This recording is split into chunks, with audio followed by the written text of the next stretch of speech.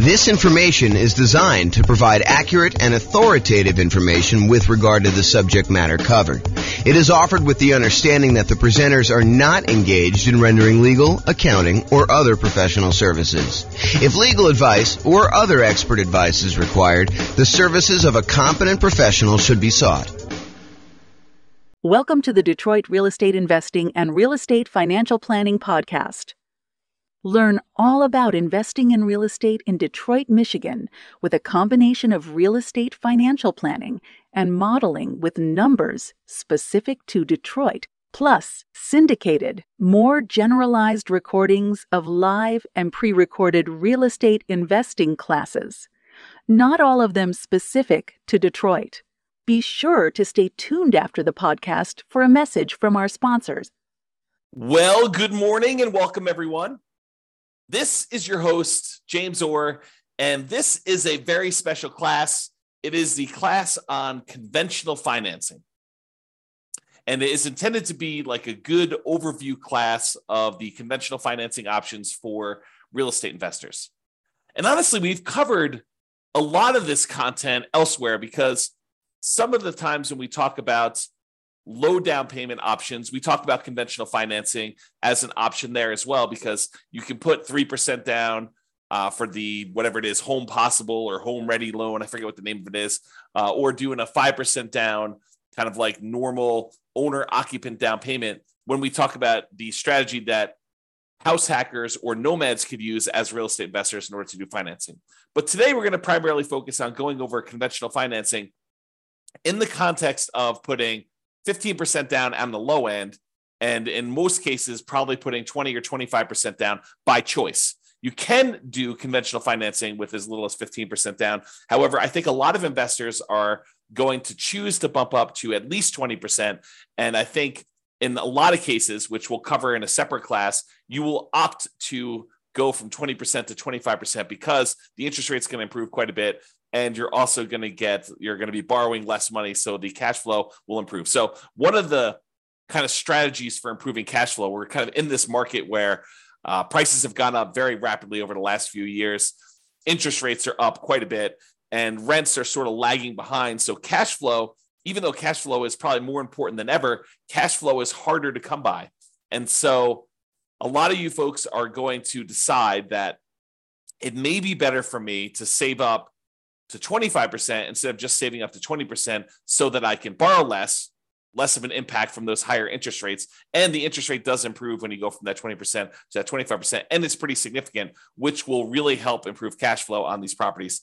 And some of you may actually choose to forego financing altogether and buy properties free and clear, which we'll cover in future classes as well. Okay, so let's talk about conventional financing. So why conventional financing? Some investors will be obsessed with nothing down options like the USDA or the VA, or doing some type of like really idealistic burst strategy where you can go buy properties at such a deep discount that you can do the work and pull all of your money back out after you have time to refinance it 12 months down the line. Or they'll be obsessed with low down payment options like doing house hacking or the nomad strategy where you're putting 3% down for conventional financing or 3.5% down for FHA. Maybe you're buying a single family home with FHA or a duplex or a triplex or a fourplex, or maybe you're going to go buy a single family home with 5% down conventional financing. All of those kind of like low down financing options. So there'll be some people that are obsessed with that. And some of you guys will be doing that out of necessity, that you don't have down payments. And I totally understand that. If you're just getting started, and you're trying to kind of amass, if you're familiar with my concept of that first 100K, sometimes you really need to get started and you're willing to take on additional risk by doing some investing with nothing down or low down in order to get into that first property. However, about 1/3 of all real estate transactions are purchased for cash. And here is the latest Redfin data going through, I think pretty much March, if I'm not mistaken. That definitely shows January of 2023 on here, but I believe it's actually just not showing enough granularity for you to see that it's going through to March. But it shows you what percentage. And so you could see going all the way back to 2011, which at this point is 12 years ago, you could see that it kind of fluctuates the share of U.S. homes purchased with cash. And so you can see that, it's just over 30% there. We kind of peaked out at whatever this is, 37% or so in the 2013 sort of era.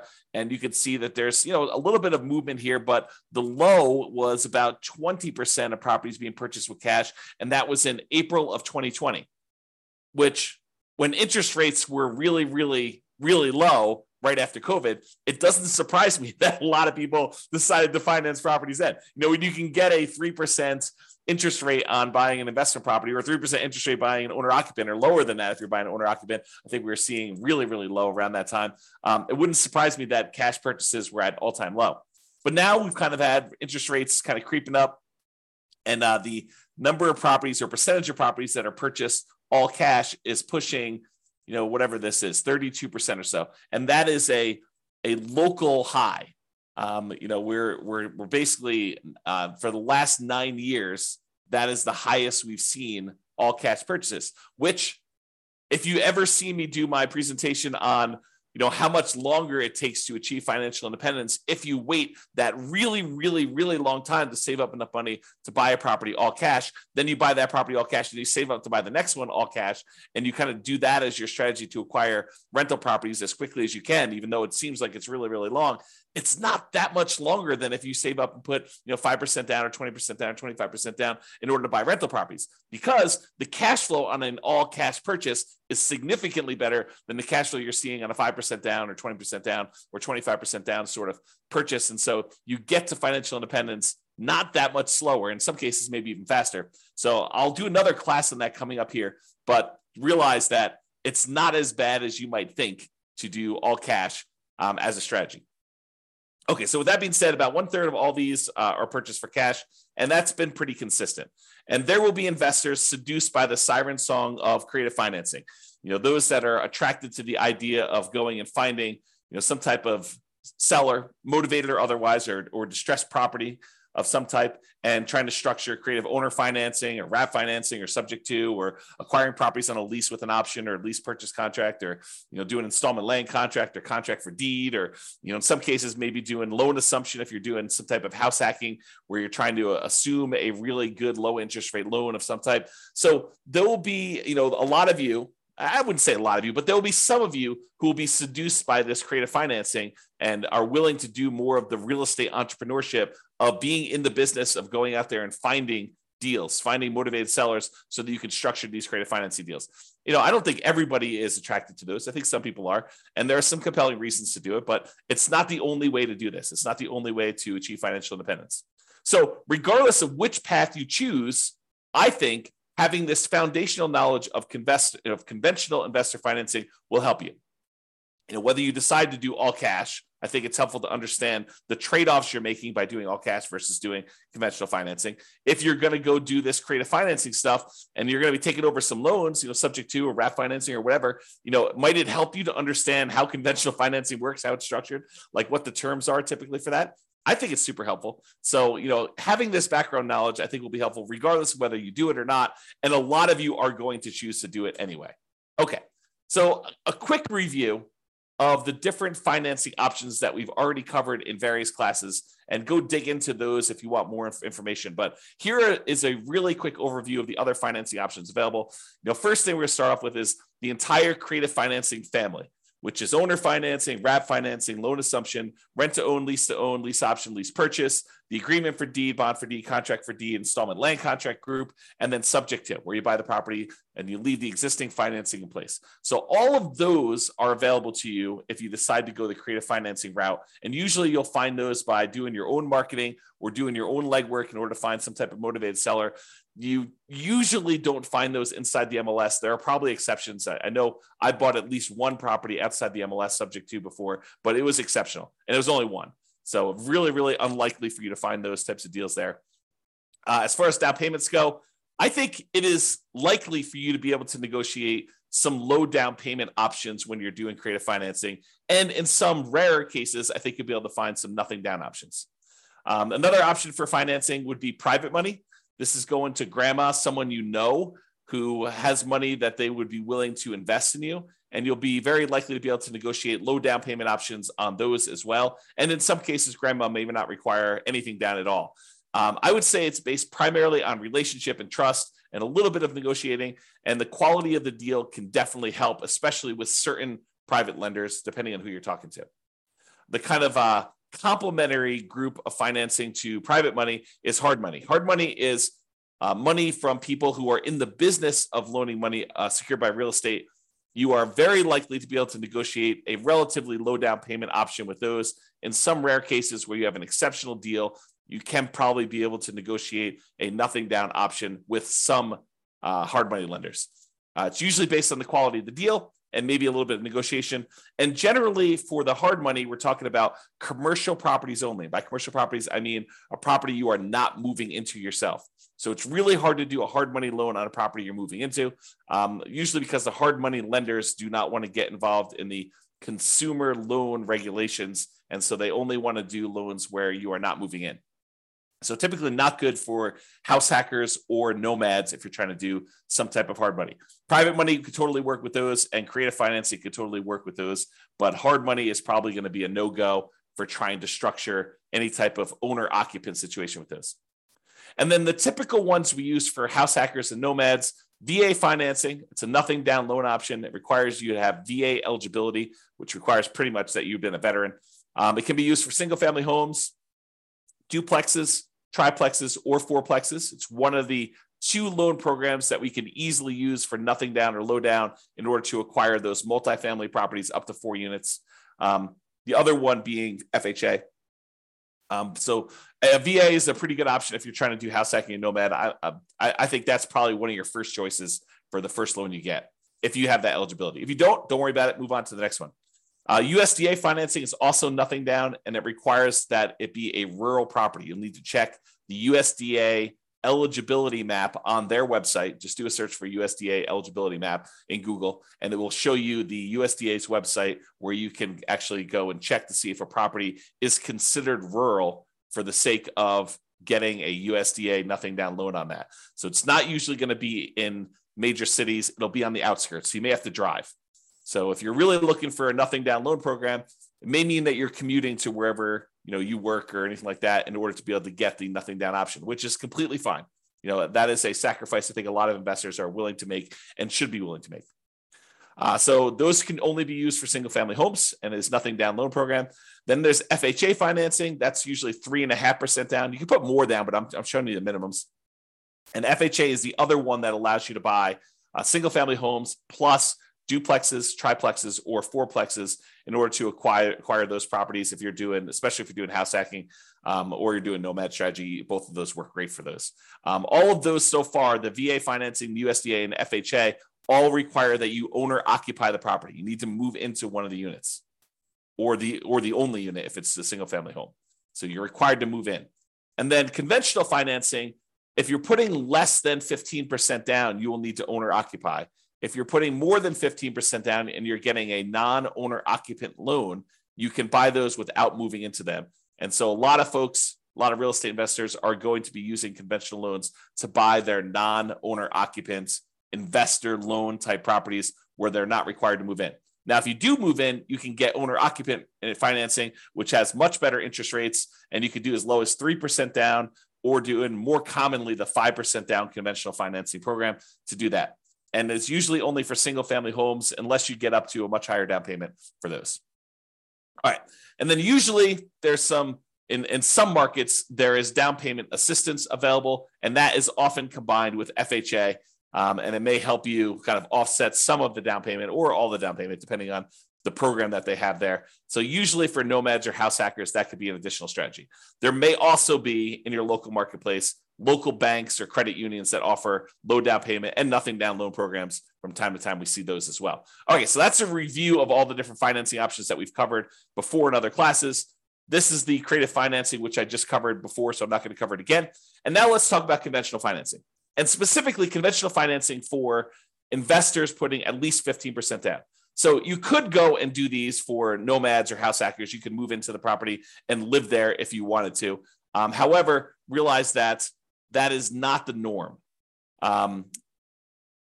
And by not the norm, I mean that a lot of investors are not going to be moving into the properties. They're going to be putting 20% down or 25% down. You can put as low as 15% down and do that. But I think that it's a smaller group of people that are using these loans in order to do house hacking or nomading. Even though I'd like to change that. I would like to have more nomads and house hackers use conventional financing. All right, so conventional finance here primarily talking about Fannie Mae or Freddie Mac. They're quasi-government organizations, is my understanding. Go talk to your lender if you really want to do, or search online. But they are, my understanding is they're sort of like government-ish sort of programs, but they're not actually government loans. But I don't know. I'm not sure I understand all the nuances of that, but you can go look it up if you want to. We typically use fixed interest rates when we do these. So you can do variable rate loans on some of these, but in a lot of cases, I would encourage you to consider trying to do fixed rate financing if you're going to get these loans. It's one of the few loan products that has these fixed rate things. If you're going to do portfolio loans, a lot of times those do not have fixed rate financing. There's some exceptions to that. Like our local portfolio lender, one of the more popular ones that we go to, they do have fixed rate financing for 15-year loans. But if you do a 30-year loan, they're variable. So with conventional financing, though, not portfolio, then they tend to be fixed rate.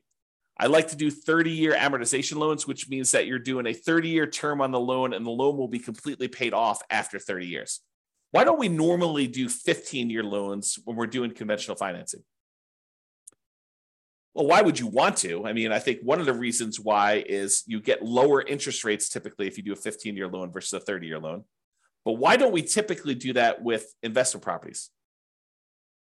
I think one of the big reasons why investors would not choose 15-year loans when doing conventional is the payment is going to be so much higher that it's going to have pretty significantly worse cash flow because you have to pay off the entire balance of the loan over that 15-year period. So that's, I think, one of the reasons why people don't do it. Although some investors, especially investors that they have a lot of income from their job and they're able to handle that worse cash flow on their properties, especially if they're trying to do some type of early retirement or they're starting later and they have a very limited time until they get to their kind of retirement age. Some of them may choose to do 15-year financing, although in most cases, when I've talked to clients in the past about the differences between 30-year and 15-year, I tend to explain to them that why don't you do a 30-year loan? And if you want to pay ahead, you can, but realize that the return you're getting by paying ahead is the interest rate of the loan. And I think in a lot of cases, you could do better by taking that money and investing somewhere else. Even if you were going to do a 30-year loan, take the extra money that you would have actually spent on doing a 15-year loan, invest that in something like bonds, CDs, money market accounts, stocks, or some other real estate investment as another example, but something other than paying down the loan and getting a higher rate of return than what you would have gotten by paying down that loan each month, because the return you're getting is actually the interest rate of the underlying loan itself. And so if you take money as an example and you invested it in the stock market and that was growing at, 6, 7, 8, 9, 10%, depending on what you're investing in the stock market, you could use that money to then grow at a much faster rate. When it gets large enough where you could take that thing in one big chunk and completely pay off your mortgage at that point, that actually gets you there faster than if you take the same amount of money each month and you invest it in that underlying loan itself at that lower interest rate. Now, if the rate on the loan is actually higher, then it might be faster for you to do that. But if the interest rate on the loan that you're paying off faster is lower than what you can get elsewhere, it'll tend to be faster if you actually do the investment elsewhere. There may be additional risk that you're taking on. You're introducing the new risk of investing in stocks that when you do that. But I think a lot of folks believe that over a long enough period of time, that risk is a worthwhile risk to take for the return that you're getting. All right, so conventional loans, talk about 30 years, fixed rate financing. It tends to be 740 plus credit scores for the best interest rates. If you're doing owner occupant, as I mentioned before, you could do 3% down or 5% down. The 3% down is that home ready, home possible loan. It's primarily for first-time home buyers. 5% is much more common, and you should plan on doing that, especially if it's past your first one. So you might be able to do 3% for the first one, but you're probably going to be doing 5% for subsequent ones, especially if you're doing like a nomad strategy where you're buying a property, moving in, living there for at least a year until you save up your next down payment, then converting that one to a rental. Then you're actually going to go buy a next one with 5% down and repeat this process. You probably should be planning on 5%, not 3%, even though you can maybe able to do the first one for 3%. Okay. Now, if you're doing the non-owner occupant ones, it's usually 15% down at a minimum, and that's going to include PMI. Now, PMI, if you remember, is private mortgage insurance. It's the insurance that you pay to protect the lender in case you default. So the lender basically is like, hey, I really would prefer that you put 20% down to buy this rental property. However, you seem insistent on wanting to put 15% down. So I'll tell you what, I will make you a loan with allowing you to put 15% down. It's going to be a slightly higher interest rate. And I want you to go to this third party and pay them to protect me in case you default.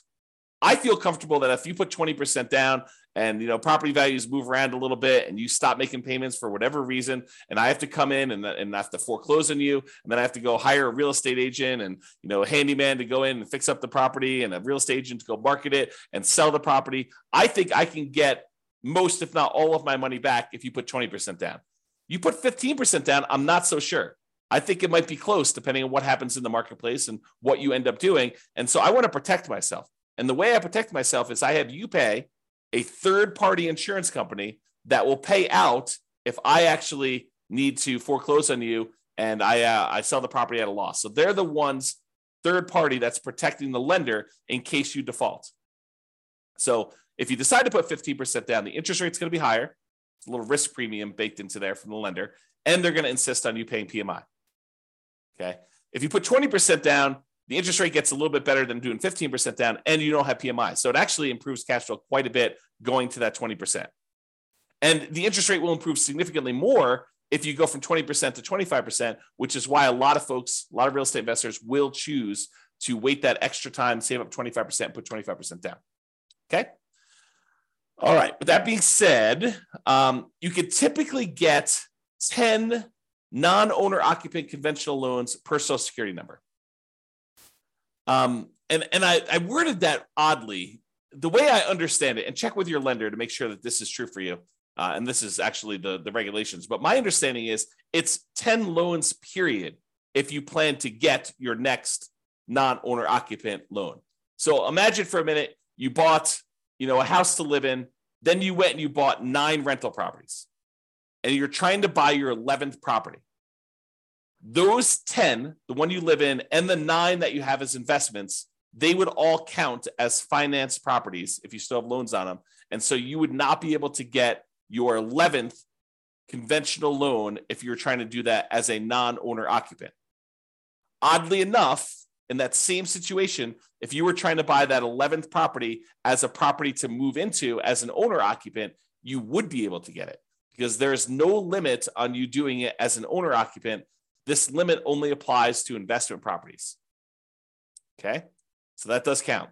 Now, some real estate investors, some couples who know, they're definitely going to be getting more than 10 conventional loans. Maybe they've got a huge stack of money resources that they're already planning on using for down payments, and they know that they're going to be doing this. They may choose to start filing their taxes separately, getting their accountant or CPA to start doing 2 separate tax returns. And then the individual spouses will get loans in their own names so that they each can get 10. So imagine for a minute, you've got 2 very high earners with a lot of resources, a lot of down payments saved up, and they know they're going to want to get 15 loans. Well, what they might do is tell their CPA to start separating their tax returns and then have one of them qualify for a loan and their Social Security number with their own tax return, and have the other one get another property in their own name, their own loan with their own Social Security number on their own tax return. And then you can get 10 each. Okay. Now, talk to your lender if you plan on doing this. Don't say to them, James told me I can do this. You want to make sure that the lender you're using and the underwriter they're using is going to say, yes, that is how I'm interpreting the regulations and the guidelines. And yes, that would work for us in our kind of like loan situation. So before you go through all this extra work of doing that, realize that's there. Now, if you're not going to get more than 10 conventional loans, you don't need to worry about this. Or if you're going to do some type of like nomad strategy where you're buying properties and you're always doing an owner occupant, it doesn't matter either.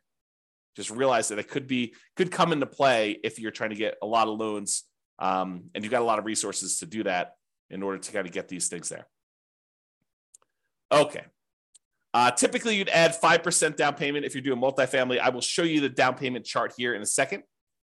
For Fannie, can you do cash out refinances up to 4 finance 1 to 4 unit properties? For Freddie, it's up to 6. Again, I would check that guideline because I'm getting mixed information on that. So check with your lender to see what the current limit, if there is one at all, on being able to do cash out refinance properties for Fannie or Freddie, because there has been limitations in the past. I thought that's what the limitation was, but your lender should be able to tell you what the exact limitation is at that time. So if you're going to go do it, make sure you do this. And this comes into play, if you know that you're going to do a cash out refinance and you're about to buy your next property, maybe check with your lender and say, hey, should I do this cash out refinance before I buy my next property? Because am I going to be limited in being able to do it after I buy the property?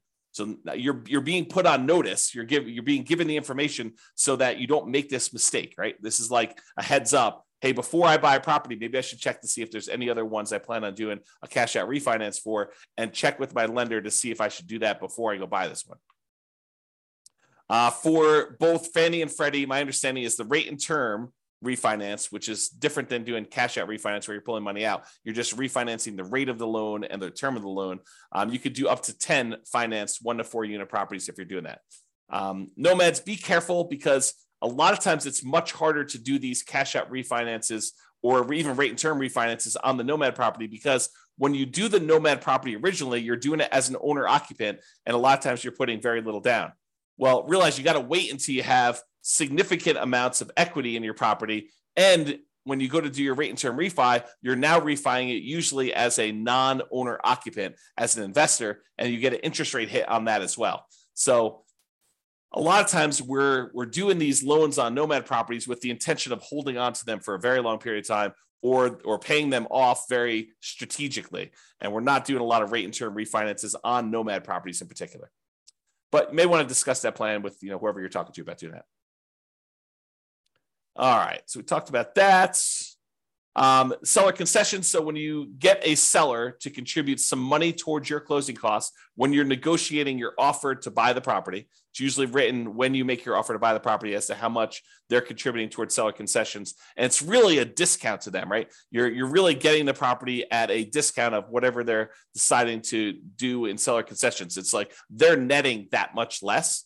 So if you ask them for 2% in seller concessions, realize you're asking them for a 2% discount. So you may want to think about that when you're doing that. So when you're doing these loans, though, the maximum seller concessions you can get for doing these conventional loans varies between 2% and 9%. It's usually 6% with 20% down, or 2% for the non-owner occupant loans if you're going to do that. So 6% down with 6% seller concessions, 20% down owner occupant, or 2% for non-owner occupant. There's a separate chart for doing that. I don't know if it's on the next slide or not. I think there's a separate chart in the underwriting guidelines, or talk to your lender. Your lender can give you that. The most common conventional loan is the 20% down. It's for investors. So that's probably the most common one to do if you're doing investor loans, putting 20% down. You can do 15% down, but realize you're going to pay a penalty for that. I think we talked about that before. All right, so let's talk a little bit about the desktop underwriting version 11.0 standard eligibility requirements for conventional financing.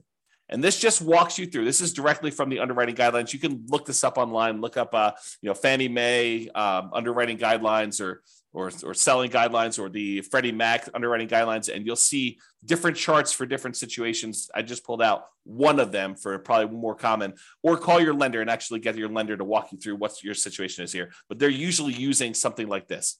So there's a section here for principal residence. We covered that in a previous class. I'm not going to cover that today. There's a whole section here on doing second homes, which is a little bit different. Usually it's about 10% down for doing those on a purchase.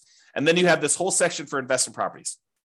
So if you're buying a single unit, not a duplex, triplex, or fourplex, you could do as little as 85% down. I'm sorry, 85% loan to value, 15% down for a fixed rate mortgage and adjustable rate mortgage. So you can get both of those options with a single family home. If you're doing a duplex, triplex, or fourplex, they require 25% down. That's what this is showing here.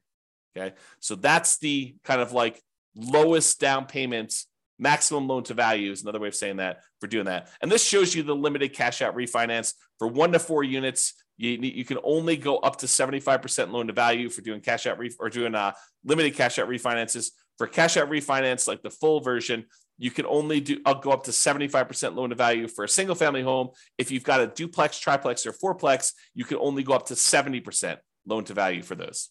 So those are the limitations there. All right. So in conclusion, there are several financing options, including nothing down and low down options, which we've covered a little bit today, but mostly in the previous classes where we had the nothing down loan options or the low down loan options. And despite investors obsessing about nothing down, low down, and creative financing, about 1/3 of all transactions are cash. And many of the other ones remaining are going to be conventional financing. I think having a really good working knowledge of conventional financing is foundational and will serve you regardless of what type of financing you opt to utilize, especially if you're going to do conventional financing. So that's all I got for you today. I hope that was helpful. Just kind of a good kind of like conventional financing primer or conventional financing 101 to give you an overview of how conventional financing works and kind of where it fits into the overall financing picture. This has been James Orr. Hope you have a great day. Bye-bye for now. With home prices up, mortgage interest rates up, and rents up, but not quite enough to counteract the higher prices and interest rates, cash flow on rental properties in Detroit is harder than ever. Book a call with the Real Estate Financial Planner to apply our proprietary 88 strategies to improve cash flow on your rentals. See the show notes for a link to schedule your call and improve your cash flow today. If you're a real estate agent, lender, or professional in Detroit that wants to help our real estate investor listeners, consider reaching out to learn about collaboration opportunities with this podcast. We'd love to add more value to our listeners by having you assist our investors buy, sell, and finance their real estate investments. See the show notes to schedule a call to discuss collaboration opportunities.